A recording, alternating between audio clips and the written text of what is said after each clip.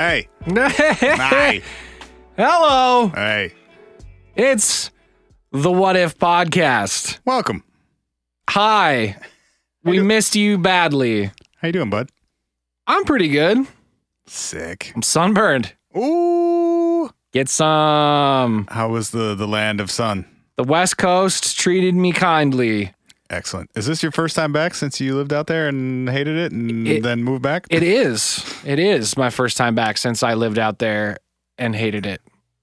And your thoughts 5 years later or whatever it's been? It's been like 7 now. 7 years later, your thoughts? Yeah, 7 or 8.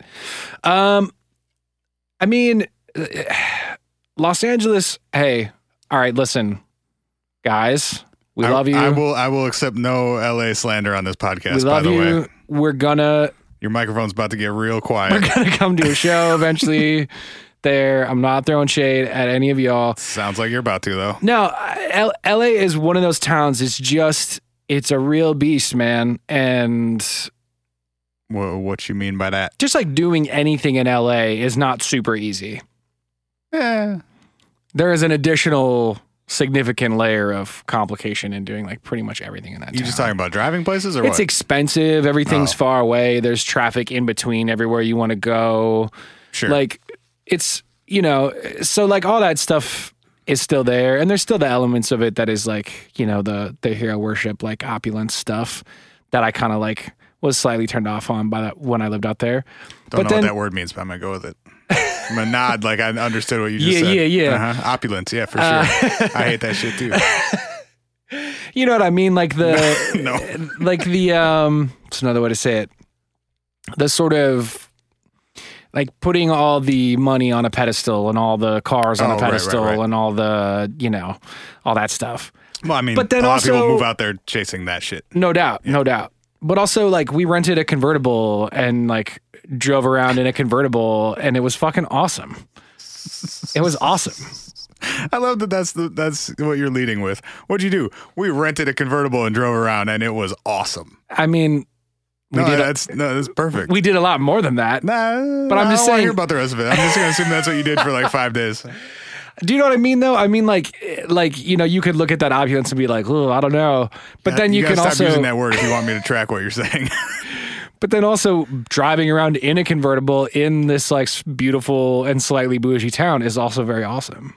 Yeah. Yeah. Yeah. It's like 70 and sunny every day, and there's a bunch of shit that you can literally only do in that place. Correct. Yeah. Correct. So that's what I was trying to get at was like LA for me is and will forever be a two-sided coin, borderline 50-50 down the middle. Yeah. That's kind of how I look at that town. Fair enough. But it was good. It was good to get away. Tight. Yeah. You want to talk about some weird shit? Speaking of palm trees. On the other coast? Dun, dun, dun, dun. Let's go to Florida. On the other side. Okay. The other side of palm trees. Let's not ever physically go to Florida. Shots fired. We will talk plenty of shit about Florida on this podcast. We will tolerate all the Florida slander on the...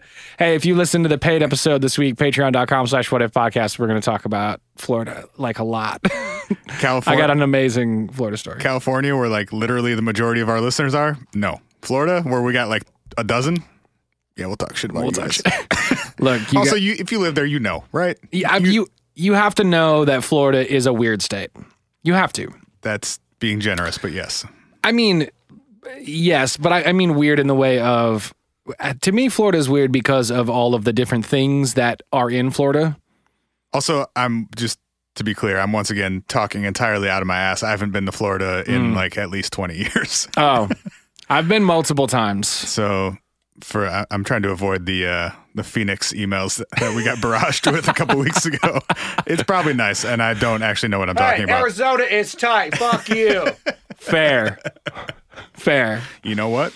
As someone who's never been to Phoenix, you're probably right. It's probably great. No, but Florida, the time period we're going to talk about Florida in is a little different than the time period of now. Yes. There was no Disney in Florida in the time period that we're going to be talking about Florida. No. Not like Disney parks or anything like that. Yeah, I suppose not. We're talking about the Coral Castle. Yeah, man. Built by the one and only Edward Leedskalnin.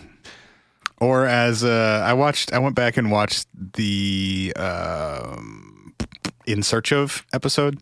Do you know that show? What's In Search of? Oh, It was like the Leonard Nimoy one? Yeah. Yeah, that was great. The original, like, weird shit precursor to, like, Unsolved Mysteries and a lot of that stuff. Sick. In Search of a castle made of coral. Dude, Nimoy led by calling him, quote, Edward Leedskalnin, a frail little hermit. And referred to him every time he mentioned him as either, like, the little man or the small man or the frail Edward every single time. I think, well, so we should probably give people some context before we start talking about that frail little man. Hermit. Frail little hermit. Damn, shots fired, Leonard Nimoy. Right? So who was Ed Leedskalnin? Ed Leedskalnin was a Latvian immigrant to the United States. He was born in 1887. Damn, that boy old. Well, he's not still with us. That boy dead. That's not how that entirely works. We don't know a ton about his childhood in Latvia. We just know that he didn't come from a family of money. We know that he dropped out of school in 4th grade because he wasn't well. He was a sick kid, and so he was kept home and had like home tutelage, and that was pretty much kind of how he got his education. He started out early on the path to being a frail little hermit. Yes. He was got a head start on a hermit life. Hey man, if you know what you're in this life for early on, you just go like, hey, that's what I'm into. Being frail, get my reps. And small. Yeah. I'm trying to be frail and small and by myself, and I'm 13 and I might as well start now. So one of the things, and this is relevant to our story, that we also know about his childhood was he read a lot. So I think that's probably part of being out of school and doing your own sort of tutoring and all that. You read a lot. Also relevant to the whole Coral Castle thing. His family were stonemasons. Yeah, so he probably knew a little bit about quarrying, cutting, and carving stones and fitting them together. From what I could tell, both his grandfather and his father were masons. Yeah. And so he learned, again, relatively early on about that life and those tools and all those things. Also, before making it or landing in Florida, he lived in Canada for a while and worked as a lumberjack. Yeah, he was in the Pacific Northwest. I had Oregon, but maybe it was... May have been both. Yeah, Pacific Northwest in general.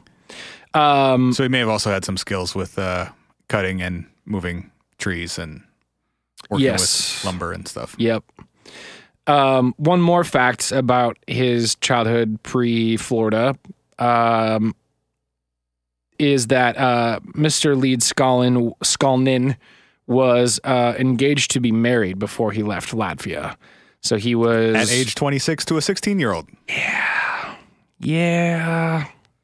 26, sort of in 1913 in Latvia. I mean, I don't know how common that was. I'm not saying I like it. I'm just saying I don't know that it was necessarily weird. Probably, fortunately, that marriage didn't happen. Yeah. And when it didn't is when he left Latvia. Yeah, so we don't entirely know why. We just know that Agnes Skufst. Yeah, which, depending on where you look, may have not been a real person or real name. Yes, which we'll get to because I find that specific part interesting. Okay, I was going to skip it. Well, I was going to focus as little as possible on the marrying a teenager part of this story. No, I think there is an interesting element of it, which is the whole concept of whether or not she's real. Okay. He, for whatever reason, she broke off the engagement. The story goes the night before the wedding, and he pieced directly the fuck out of Latvia and said, I'm going to America. Yeah. And that's what he did. And to your point, he traveled, he traveled around. He landed in New York. He was in the Pacific Northwest / Canada for a while, and then ended up finding himself in Florida when the East Coast in general started migrating south for warmer temperatures, and also when there was a bit of a land rush further south. A lot of sort of East Coasters and immigrants who were like, hey, New York is a little crazy and a little too busy. I want to go find a piece of land somewhere else. Traveled south and displaced the Seminole Indian tribes of Florida and started taking over plots of land. He claimed an especially shitty plot of land in terms of its agricultural uses, because there was a layer of bedrock like less than a foot below the soil. So he got roasted by the town. They were like, hey, man, you ain't growing shit. Right. And he was like, shh, I know. I want the rocks. Give me. I need those. I'm about to grow rocks, motherfucker. Watch me. Watch me. Yeah, let's get into the actual growing of rocks. He decided that he was going to build a series of structures, yeah, installation, I mean, piece of art, Floridian Stonehenge, whatever you want to call it. I'll say yes to all those things. A residence. Yes. So this thing he built originally was in Florida City, Florida, which is real creative, guys. I love it. We're talking like literally the southernmost city in the United States. Yep. So you're at the very southern tip of Florida. Yep. And then eventually moved the whole thing about 10 miles north to its Homestead, Florida. Yeah. It's like a, at the time, unincorporated, now incorporated part of Dade County. It's like 25 miles south of Miami. Yeah. And I think originally Florida City was technically unincorporated too. Like neither were real towns when he was there. Yeah. So he landed in the U.S. in 1913. And then, so we're talking like late teens, early 20s that this is going on. Yep. So he moved this close to 1,000 tons of rock. So, well, more, 1,100 tons. Okay. The equivalent of 3 million pounds of rock. And it's not just any rock. It's actually, it's called oolite limestone. Yes. And oolite limestone is a specific type of rock that is formed from the, I don't know what the word you would use is, basically like the compacting of coral and shells from over the course of tens and hundreds of thousands of years. Yeah. So most of Florida at one point was underwater, which is why in the bedrock soil, or just under the soil in the bedrock of vast chunks of Florida, there's these, well, the bedrock itself is made of essentially what was once seafloor. So it's all dead shells and coral and shit that's just compacted and packed and compacted and packed over time until it's basically just become a version of rock. So it's still heavy. It's not like you've picked up a piece of coral before, you know, like that shit's super light. It's still heavy, but it's actually pretty fragile because it's super porous, because coral is super porous and these shells are kind of chunked together and it's mixed with sand. So the actual rock itself is relatively brittle. Like if you smack it with a hammer, it will break. Whereas like a chunk of granite, you can't just like beat with a hammer and have it break. You can, but you know what I mean? Like if you just threw one swing at it, it wouldn't just shatter. Whereas with this stuff, it would. So Edward quarried more than 1,000 tons of this limestone, and without the use of, as far as we know, and as far as he claims, without the use of any machinery. He was doing this by himself in an area that had no electricity. He had no machines of any kind. He was doing this all with human-powered, one-man-powered materials. Yes. I mean, that's a little...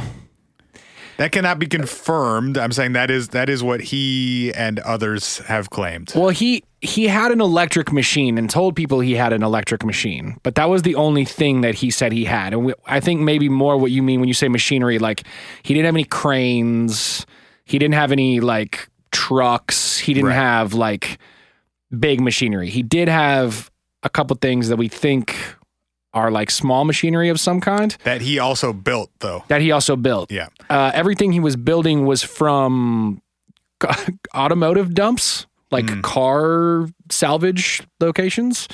He would go, because he didn't have a ton of money. He was a Latvian, immigrant who... He allegedly arrived with literally $0. Yeah. And I think probably sacked some money away from his work in the Northwest. We do know that the original plot of land in what is now Florida City was a gift to him by a family that he was staying with in the area. And that family claimed he had no money when they took him in.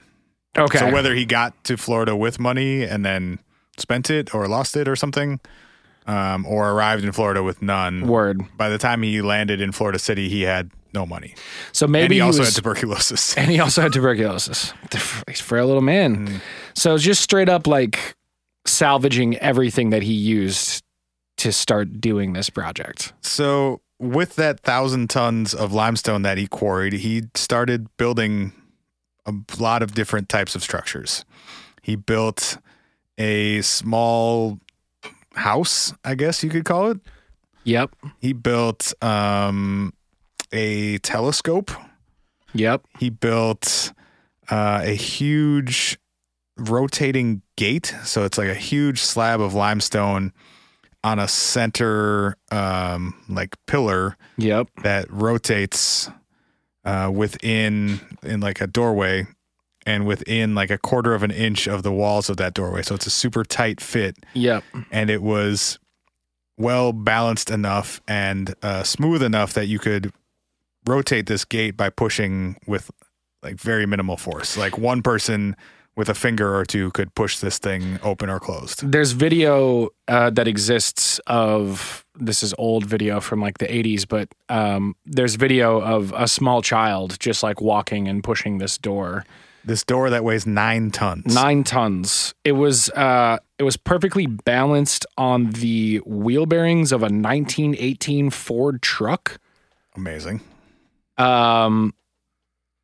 With underneath the bottom bearing was a rock, a frisbee-sized stone that it was balanced on. Mm-hmm. And that was the extent of the mechanics to this thing. There was a cross beam across the top as well, so you can imagine there was something, he drilled a hole somehow through the center of it because it was attached to, or it was rotating around something. It was, yeah, so the bearings had an axle. Yeah.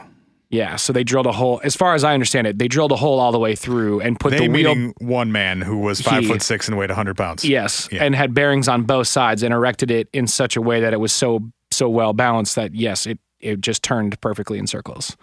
He also built a couple of rocking chairs that weigh thousands of pounds. And this is all the stuff they built is out of either a single slab, like these rocking chairs are built out of one slab of limestone. Yep.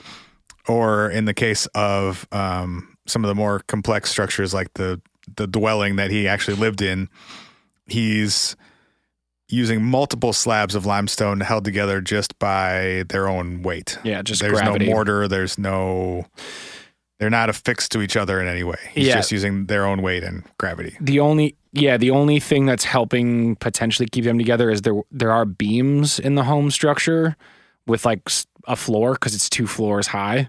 So you could maybe make an argument that those are somewhat structural, but outside of that, there isn't like mortar or like, concrete that he poured in between the pieces, keeping them sort of affixed to each other. He also built an underground structure that could be accessed by descending down a spiral stone staircase that was also carved out of a single piece of limestone. It was his well.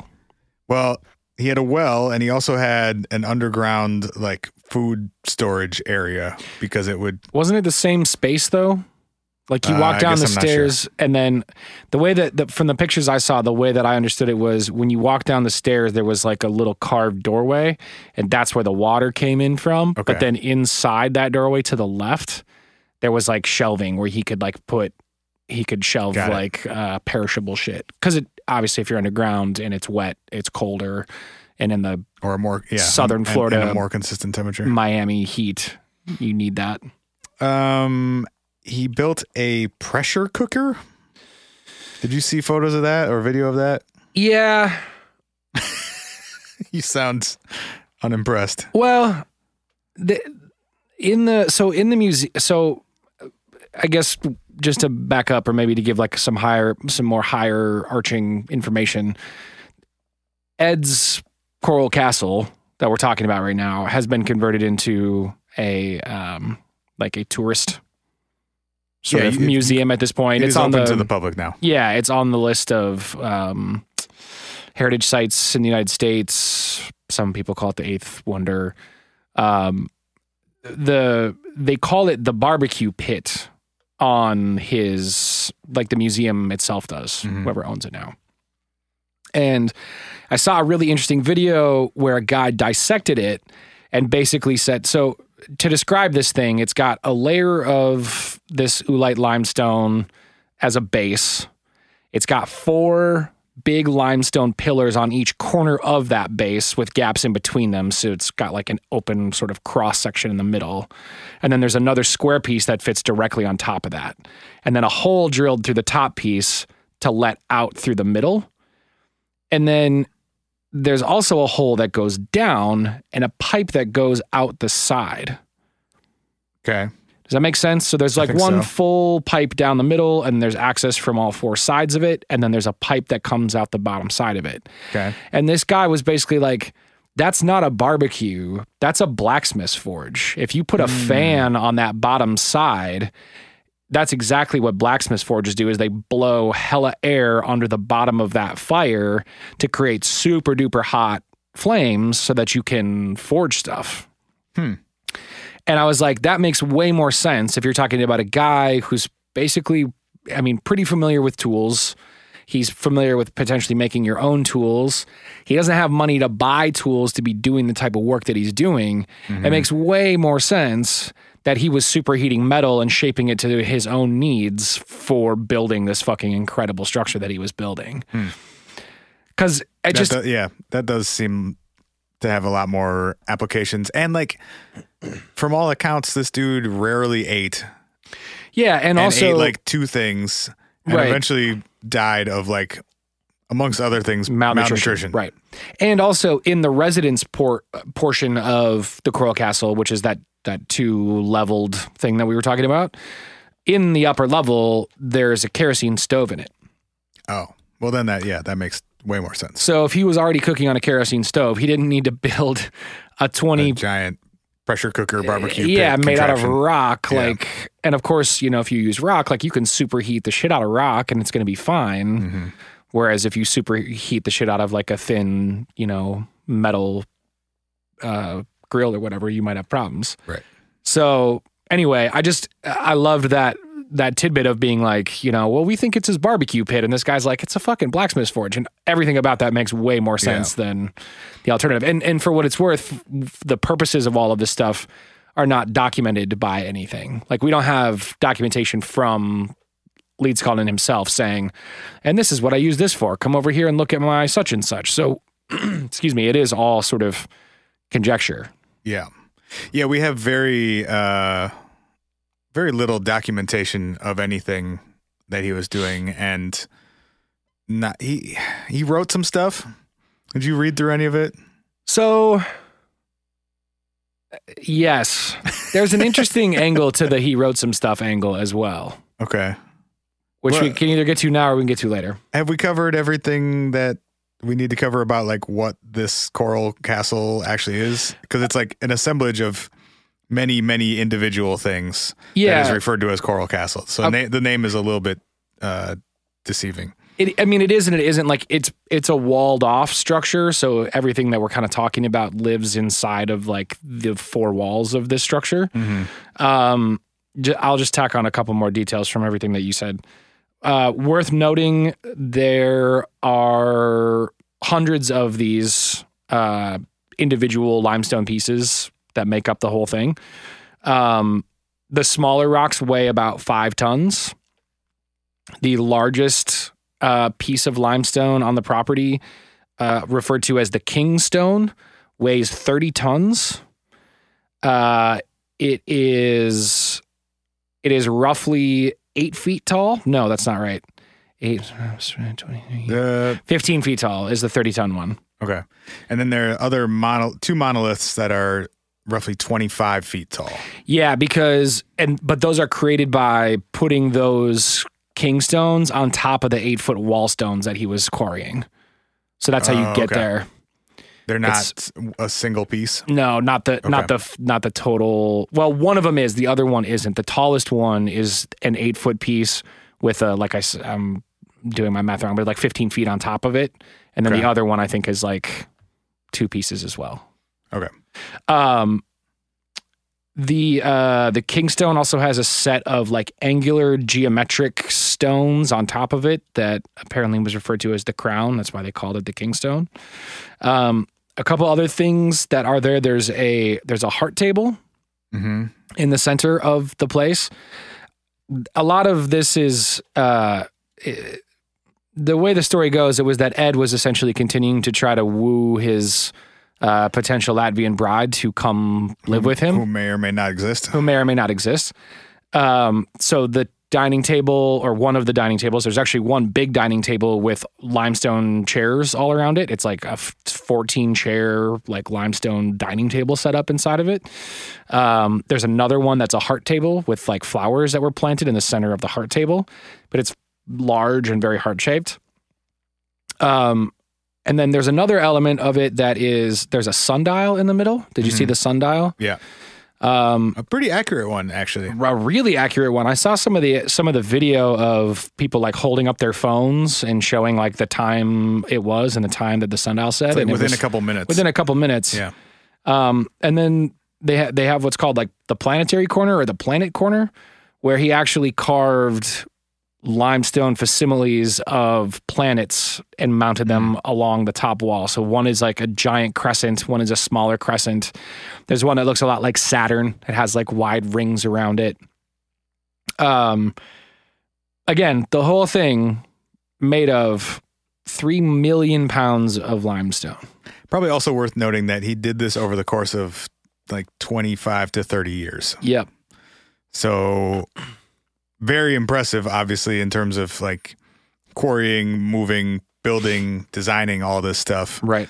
But also, this didn't happen in a month. He took the majority of his life was spent building these structures. Right.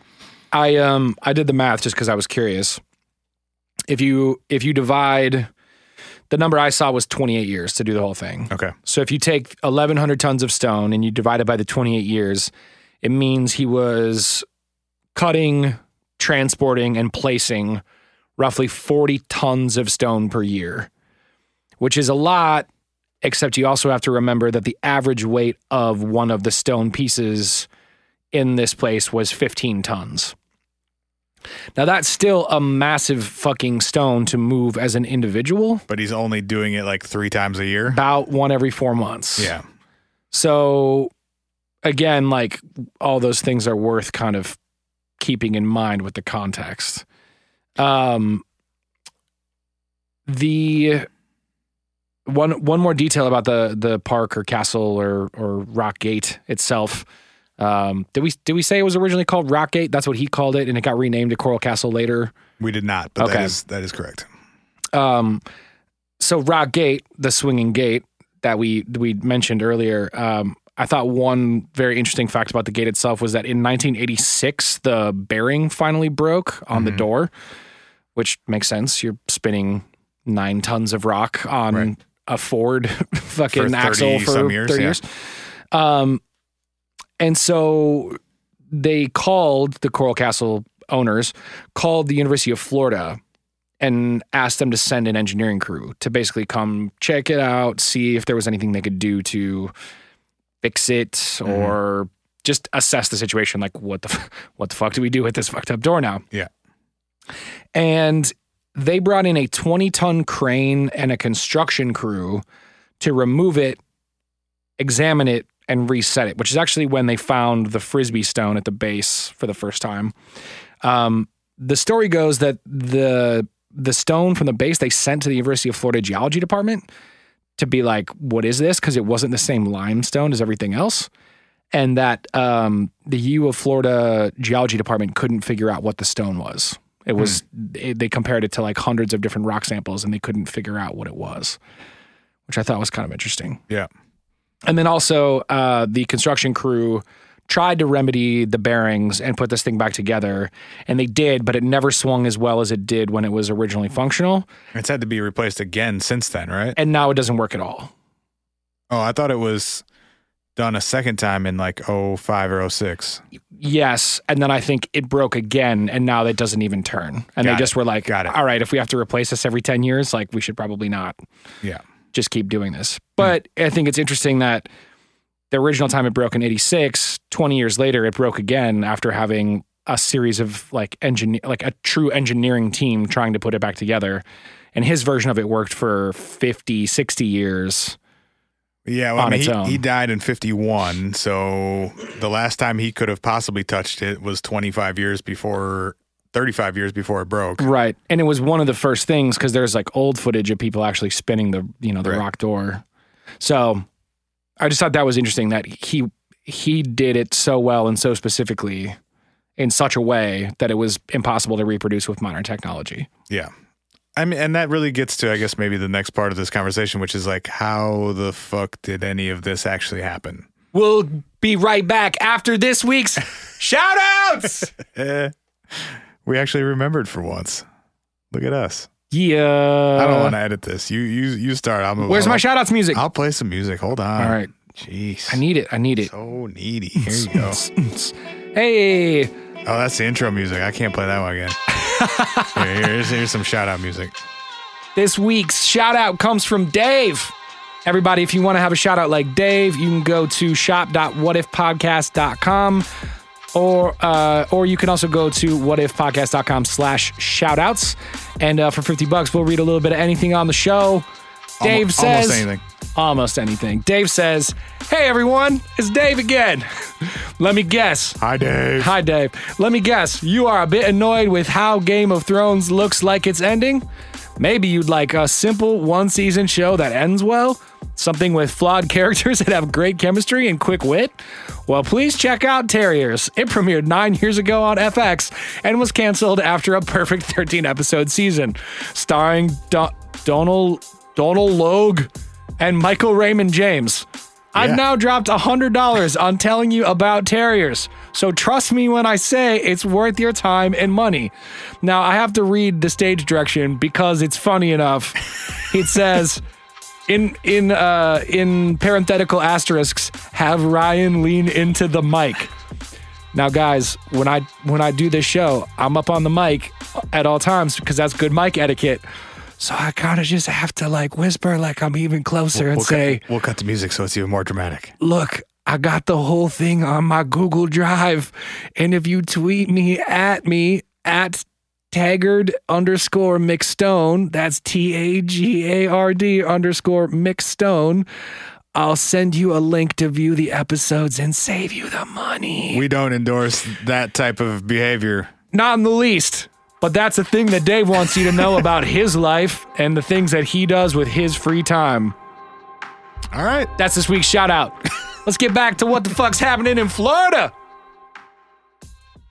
All right. What the fuck is happening in Florida, and how did 100-pound frail little hermit of a man move millions of pounds of stone? 5'3". 6. 100 pounds. Yep. And tuberculosis to boot. Mm-hmm. And he's out here taking 30-ton stones out of the ground. Can we start with the quarrying part? Because that's maybe the most confusing aspect of this to me.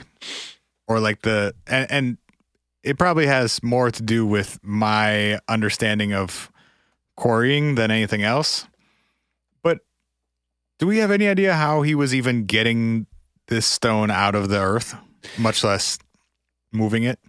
So, like, how do you cut and remove 30-ton stones from the earth by yourself? Yeah. So there's a couple additional details that we didn't share yet that I think are important. One, the rumors had it that Ed would only work on his quarrying and moving at night. So he only worked from midnight to 6 a.m.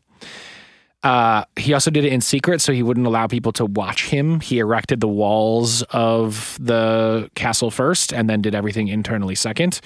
And if people came and tried to like sneak and see him working, he would tell them that he was essentially going to stop working until they left. There are also some spooky, weird, bordering on paranormal aspects to this part of the story. Yes. Or alleged aspects. One of them being that people claimed Ed had a way of sensing people watching or attempting to watch before he should have been able to know that someone was watching, or that he would stop working before someone would arrive and cover up his shit, and people would come and he would be awake and like ready, but he would be not working and be like, you have to leave before I start. Or just wait until people would leave to begin working again. Yep. Because when you're working on a 28-year project, you can fudge your hours here and there. Yes. It also...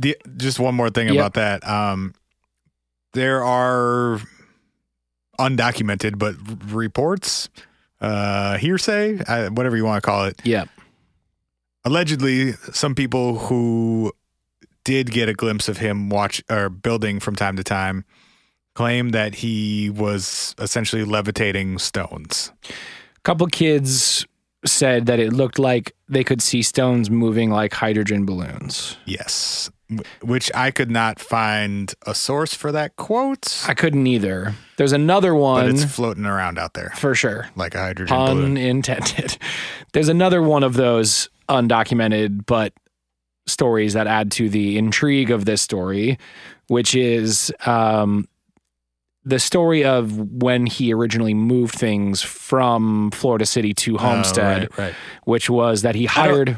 Real quick, I don't know if we made that clear enough earlier. I feel like we kind of skated over that. The move? He built most, I think. Most of this stuff in Florida City, and then disassembled it, moved it, and reassembled it 10 miles north. Yes. Also, apparently without machinery, except for the actual transportation process, which was done on the flatbed trucks. Like a couple stones at a time. Yep. Yeah. And one of the stories goes that one of the drivers said like, hey, I'm here to load the truck up. And he's like, yeah, cool. Come back in the morning and it'll be loaded. And the guy was like, what the fuck are you talking about? Okay. And he did come back and the truck was loaded. And he was like, okay, I'm just going to take this shit. But there are versions of that story, which are, I'm sure, exaggerations. Yeah. But versions of it that are like a much shorter amount of time, down to like go around or like turn around for a minute or go around the corner. Yeah. And so, right. All of this, none of this is documented. It's all like 15th hand word of mouth, hearsay, telephone ass stuff. But I don't know. For whatever it's worth, there are some like spooky, paranormal, ancient wisdom angles to this story. Yeah. And that goes back to, I guess it's time we might as well start talking about it. Going back to some of the writing stuff, when you said, did you read any of the stuff he wrote about so he put out a pamphlet about magnetism. Yes. Amongst others, including I would recommend skipping the others. Yes. I started reading his political one today. Oop.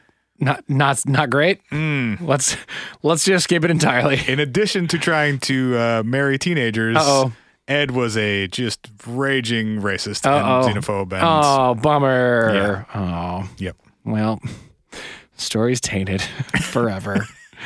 No, but the interesting part about I think what's the magnet one called again? It's called like magnetic current is the name of it. there are people who suggest that Ed Leedskalnin did not write Magnetic Current.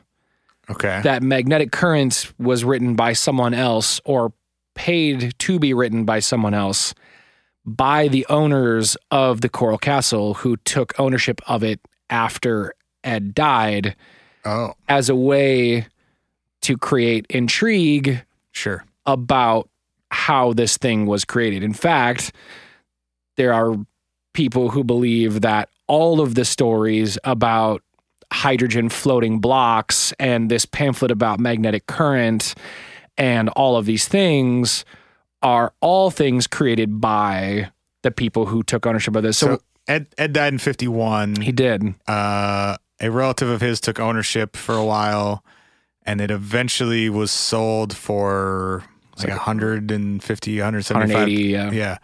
To like Coral Castle LLC or something, who now owns and maintains it. Right. And it was sold in like the late 80s or something. Yeah, mid late 80s, like 85 or something like that.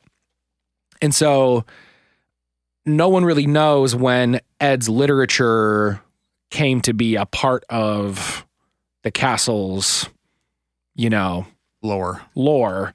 And so some people say, well, is all of that portion of this a creation of the people who owned it to just draw more attention to it, make it seem more mysterious and intriguing and want to go see it? Because Ed he never got rich off of it or anything.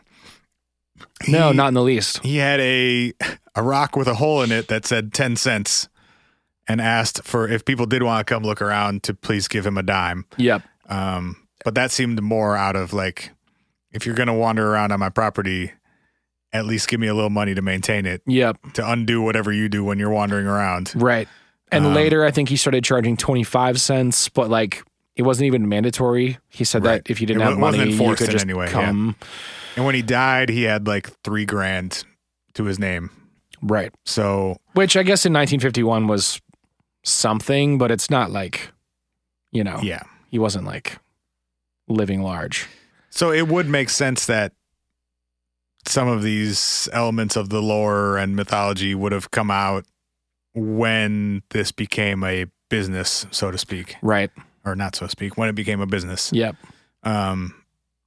Because for the first time there was a incentive to publicize and monetize this thing. For sure. And to get people to travel out of their way potentially to come see. It's now a tourist destination for sure. Yep. But there also is the question to be answered: how did he do it? Yeah. And yes, I think we can start with the coring portion of things. So when you said no machinery, the thing that I wanted to point out was, I can't remember if we said this detail or not, but in the residence portion of the Coral Castle, there's I don't know what you'd call it. It's like a tool wall, almost like a tool shed wall. Okay. That highlights all of the tools that were left on the property after he passed away. Because he left unexpectedly when he was feeling ill. He just apparently put a sign up in front of the place that said going to the hospital and then he died. And then he died at the hospital. So he didn't like prepare his property before he passed away. Right. It was how he left it. Yes. So there are all these pegs and shelves with all these different chunks of metal, pieces of metal, rotors, chains, hooks, levers, bottles wrapped in wire. Bottles wrapped in wire. He was doing some weird electrical shit too, it appeared. He was, for sure. Electromagnetism shit, possibly. Yep. There are only a couple different photos or like videos of him working, but we see these huge wooden tripods with like chains, and I think they call them come-alongs or pull-alongs. I think they're like those ratcheting things you see people use on trucks a lot with like straps to get them to there's just like tiny ratchets that tighten things. Yeah.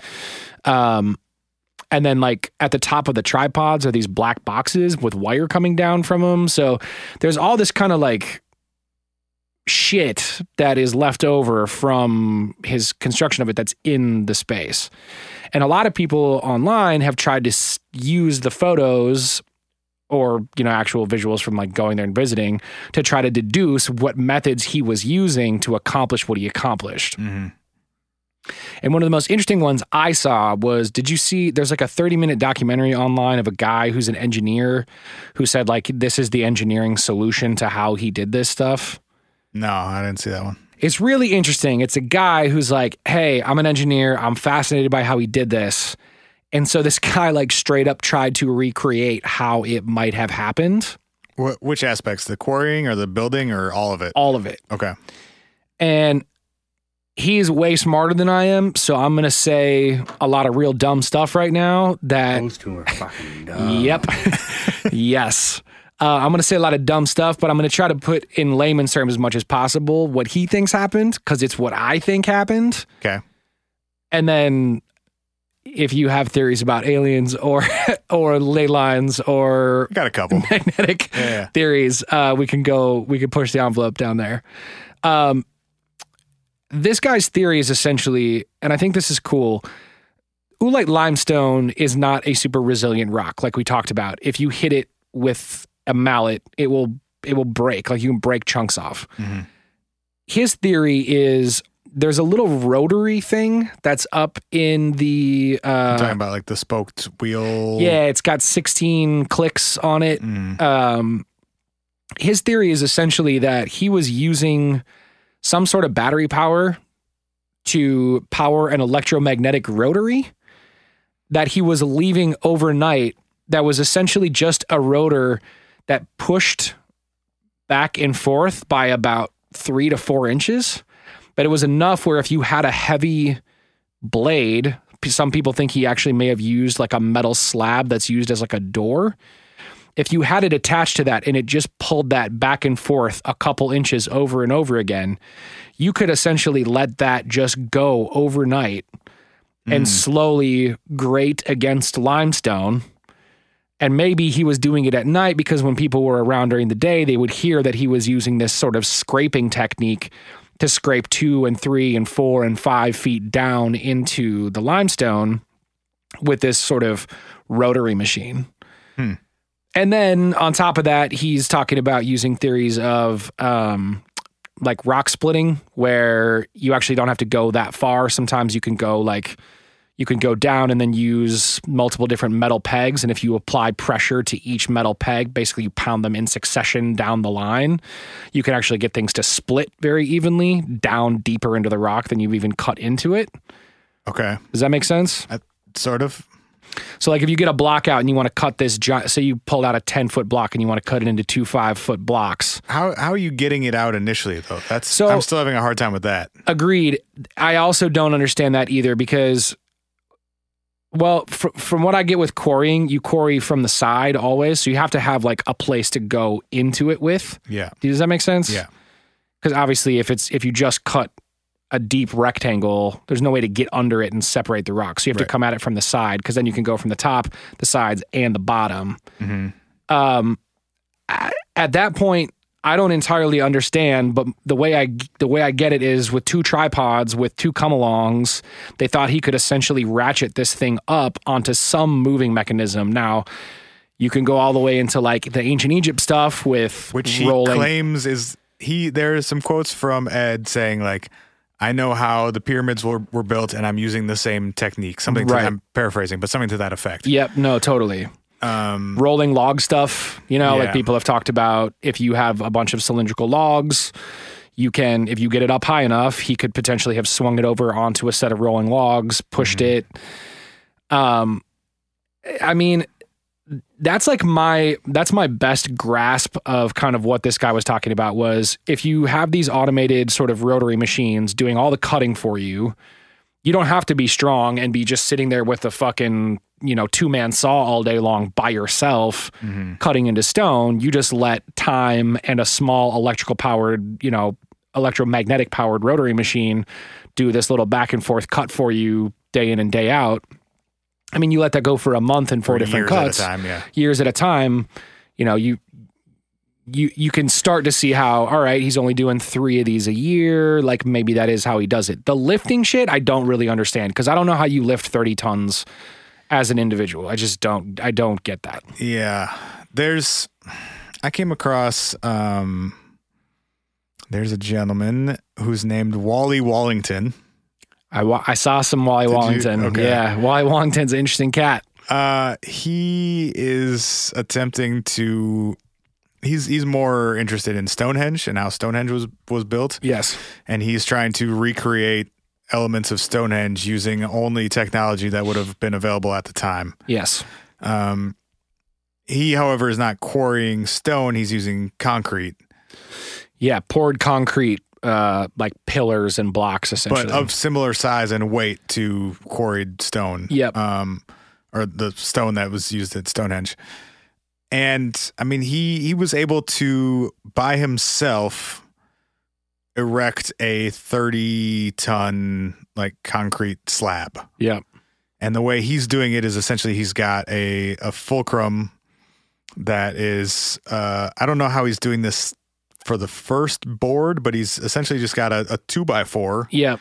that he's putting underneath this slab of concrete and then rocking it back and forth. And as it tips to each side, inserting another board on one side, tipping it, inserting a board on the other side, tipping it. Yep. And very slowly you get 2 inches at a time, higher and higher. You raise this thing up until it's at a point where you can then tip it vertically. Yep. And he's using just his own body weight and then like weights, buckets of dirt and water and stuff to just weight one side to tip it, weight the other side to tip it. Right. And he's moved some enormous objects, and there's video of him doing it entirely by himself. And he's not like, he looks like he's probably in his 50s. He doesn't look like he's in very good shape. He's just like, he's a former construction worker. just a guy. Yeah. And there's an amazing video of him spinning a pole barn by himself. Yeah. Because one of the issues is like, okay, you get this rock out of the ground. You're not building at the same location that you're quarrying the rock. You have to move it somewhere. Right. And the method that he uses is to essentially put 2 very small stones underneath whatever he's trying to move. Yep. And then a long board across the top affixed to the piece that he's trying to move. Yep. And is just spinning it. Yep. And because the stones are offset, you're moving it in a line, each rotation by whatever the distance is between those 2 stones. Yep. So every rotation, it's moving a few inches. Right. And doing this over and over again, he moved a several ton slab, like 300 feet or something by himself. Yep. And he moved an entire pole barn. In the same method. Yeah, using I don't know what he was putting under it. I'm assuming not 2 rocks, but something underneath it, and was able to move an entire structure, like, again, a couple hundred feet by himself. Right. So that gets at some of it. I mean, it's still not as complex as what Ed was doing in terms of there's no quarrying involved. No. And he's not building complex structures. He's just like erecting a slab, much like you see at Stonehenge. Right. He's either getting one piece upright or 2 pieces upright. And there's not video of him laying something across, because that obviously you can't use the same technique right. that you're using just to stand something up vertically. But like Ed made a house.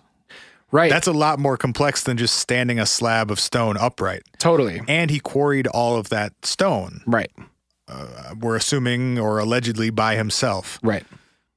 So it explains some of it, but it also, for me, leaves a lot of it unexplained.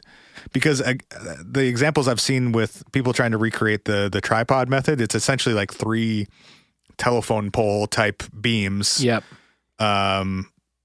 Vertically and then meeting at a point. So you have a tripod, and people who have tried to recreate this have like either chains or or ropes attached to these beams, and they're using like a ratcheting system of some kind to, you can like, with one person's just own body, you can lift a like multi-ton object. Like there's a video that I watched today of an older guy, he's probably in his 60s, lifting a like 20 ton tractor or something, just using like A three ratcheting beams system. and a ratcheting system. Yep.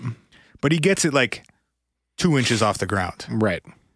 because you have a height limit. Like you can't lift something higher than the top of this tripod. Right. So, and some of these stones are, well, with the dwelling at least, like, I don't know, it's at least like 20 feet high or something. Definitely. I mean, especially. And he's stacking stones, and like they're placed precisely enough that there are no gaps between them. That angular stone that's on top of the king's, the king stone is 25 feet in the air or something. Yeah, easily. So, and again, it's like 5 tons. So he would have had to lift that thing. Well, first of all, you need a tripod whose center point at the top is well above 25 feet in the 30 to 40 foot range. If that's the method that he's using. And then you need to ratchet it up a really, really long time. And you need to do it in such a way with such straps or ropes or chains that won't break under the consistent pressure of having that many tons of weight on it. And also in a way that no one is seeing you do it. Right. And like, I don't buy into with this one, like the paranormal aspects of it. Or that he was like a magical magnetic floating device dude. Yeah, or there's a bunch of stuff out there about like ley lines and magnetic vortexes and energy, blah, blah, blah stuff, and like Earth's magnetic field and all this stuff. Yeah. And that like the location, they built on a specific location because there was some sort of magnetic power of the stone there. Yeah, which is dumb because he moved this whole thing to a different location and did it again. But there's something to be said for almost 100 years later.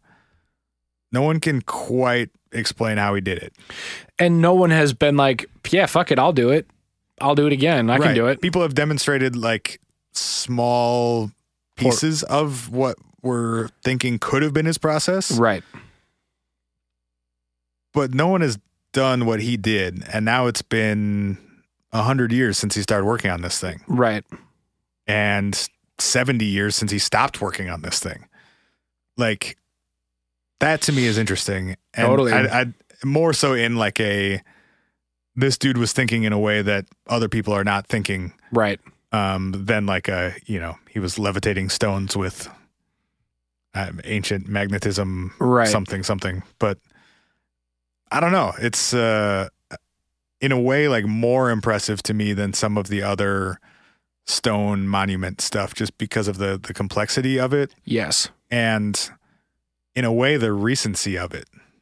Yeah, I mean, because like we should be able to figure out what he did. Absolutely. He was doing this in the 40s and into the 50s. Like, it's not like we have, I think part of the issue with stuff like Stonehenge is like, we have no record of any of it. Mm-hmm. People knew he was doing this for 30 years. Right. And you could just go show up. Right. And nothing lasted from like the documentation of what happened. Right. There was somebody. The fact that there wasn't really much documentation is interesting on its own. Right. Which, I mean, for a project that took almost 30 years. Right. Which, I mean, could potentially be explained somewhat by the fact that he only worked at night, but like. I'm not saying it's unexplainable. I'm just saying like that's interesting. No, absolutely. But like, I agree, especially if you're talking about, you've got multiple 20 and 30 foot tall tripods. Like the walls weren't 20 and 30 feet tall. They're like 8, right? Yeah. You'd be able to see that stuff, especially if there was a stone that was getting raised up to those heights from that. To be fair, we do have a couple photos and like a shortish, grainy-ish video that show what appear to be these tripod structures, contraptions, whatever. For sure. But none of them have like a giant rock suspended in the air. No. So it's almost more perplexing in a way to know that like, okay, that for sure was part of his process, but it also doesn't account for all of what was going on there. No, it definitely doesn't. One of the things that I don't buy into the ley line stuff for the Earth's magnetic field stuff, but I do find it interesting that a lot of rock has natural magnetic properties. And there were a lot of people who were saying like, in the same way that we found out that maglev trains are a super efficient and easy way to transport something because there's no friction and you can actually combat the effects of gravity by just using magnets. Like, is it possible that he could have figured some sort of electromagnetic way of levitating these things? I don't think that's likely, but I think it's interesting.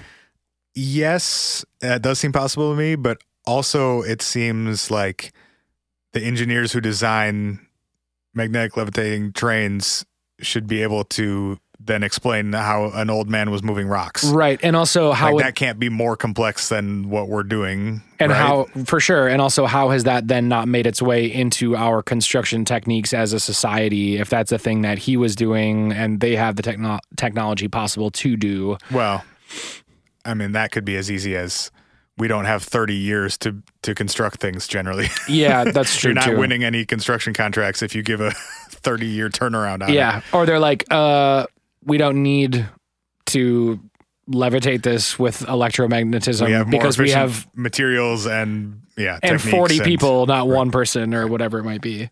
I think. I mean, and that sort of answers the like, how do we not know more about, or could answer the how do we not know more about this? Like, it's not like we're throwing our best and brightest at the Coral Castle problem. Yeah. You know, I mean, we're throwing idiots like us at it.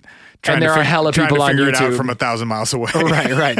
And there are hella people on YouTube being like, all right, so I read magnetic current and I'm trying to like recreate the blah, blah, blah machine. And I'm like there are hella people that are looking into those types of. And I read his political rant and oh, fuck, now I hate the Japanese. He's ruined everything for me. Ed, you've ruined everything. One of the quotes that I saw that I found interesting is just from, never read the YouTube comments, but it was in the YouTube comments of one of the videos I was watching about this whole thing. And it was a guy, his username is Big Rig Jim. Awesome. Hell yeah. Who says, I trust him already. Bear, you know this guy? You know this guy, Bear? He says, quote, I've seen an old gold miner lift a rock the size of a VW bus using multiple chain come-alongs and block and tackles. It's really not a... The fuck is a block and tackle? I don't actually know. You said it convincingly, though. Nice work. Thank you. It's really not a big mystery. How opulent are block and tackles? Very, extremely. It's really not a big mystery. It just takes a lot of sweat. I was at the Coral Castle last week. It's a very interesting piece of work, but they try to overhype the whole mystery of it. They tell you on the tour that nobody knows how he lifted these rocks, and then you go into the gift shop and you can buy a book with pictures of him lifting the rocks.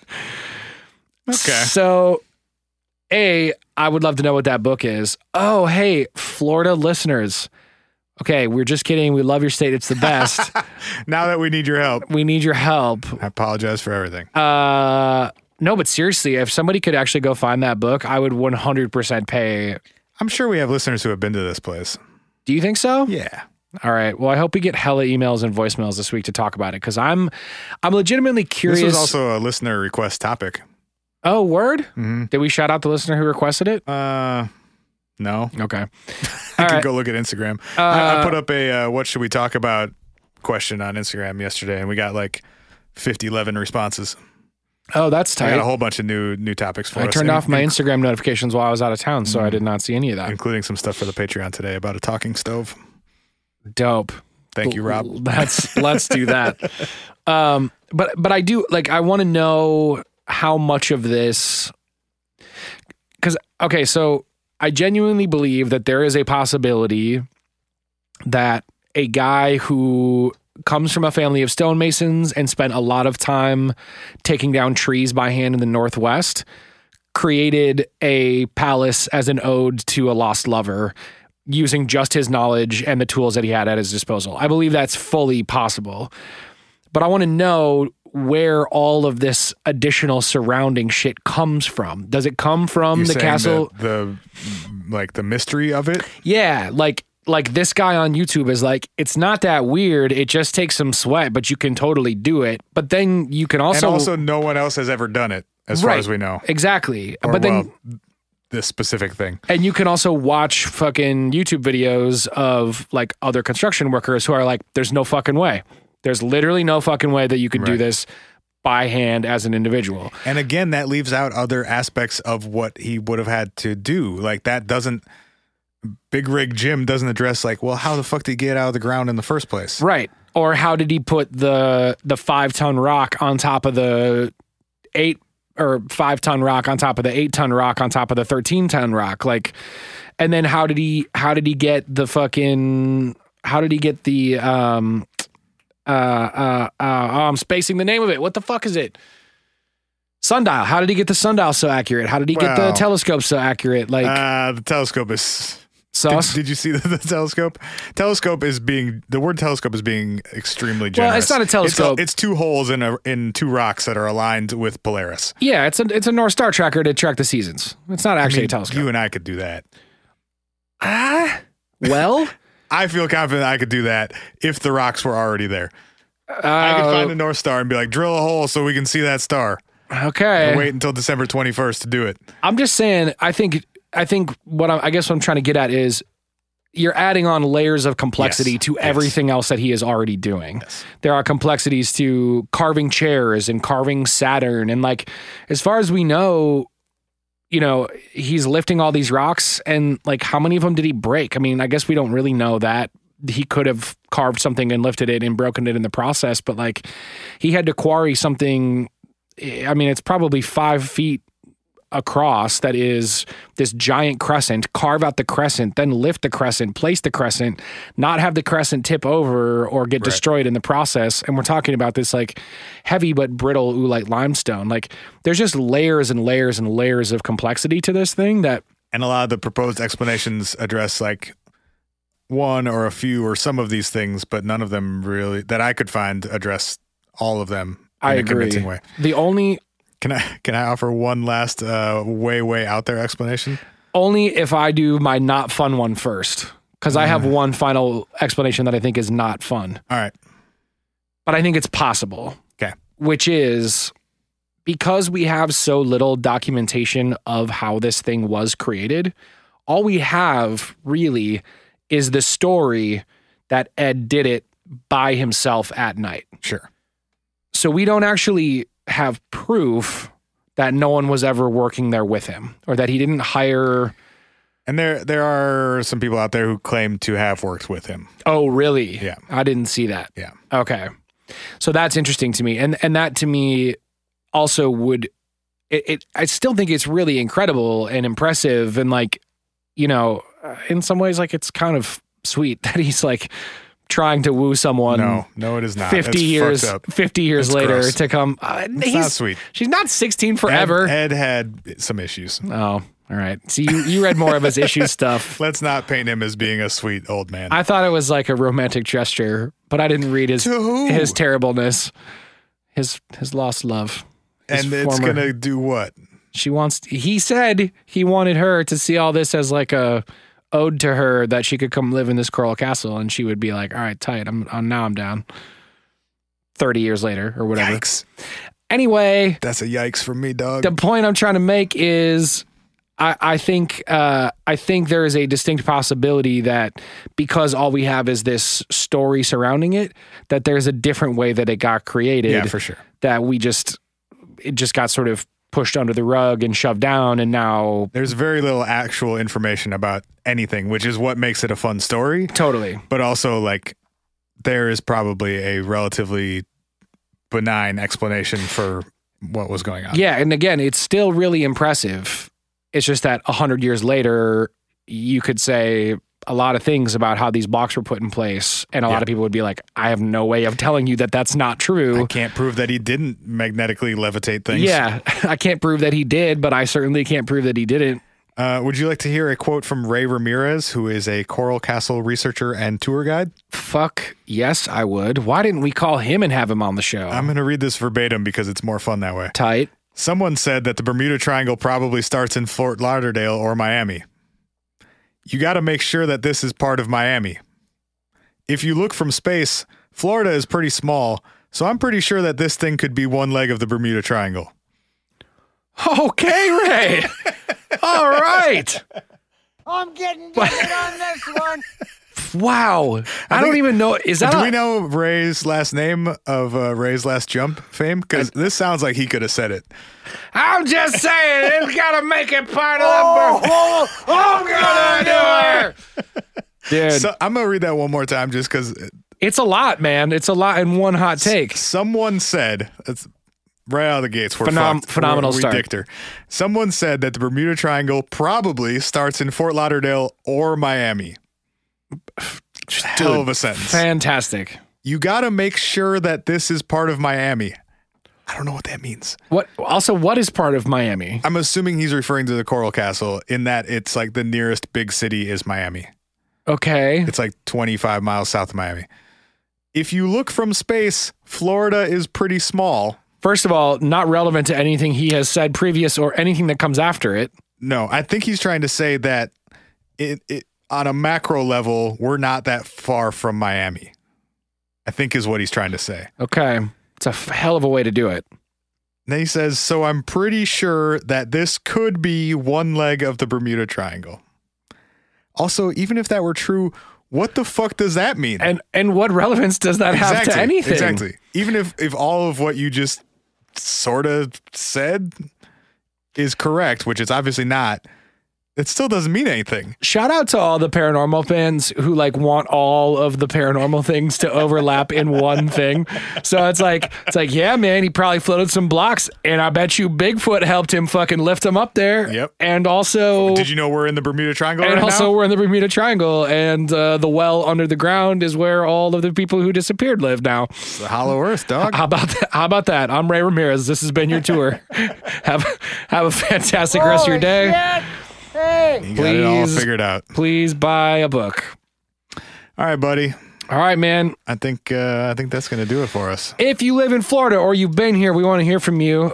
Even if neither of those things are true, we still want to hear from you. It's hi@whatifpodcast.com. You can send us an email there.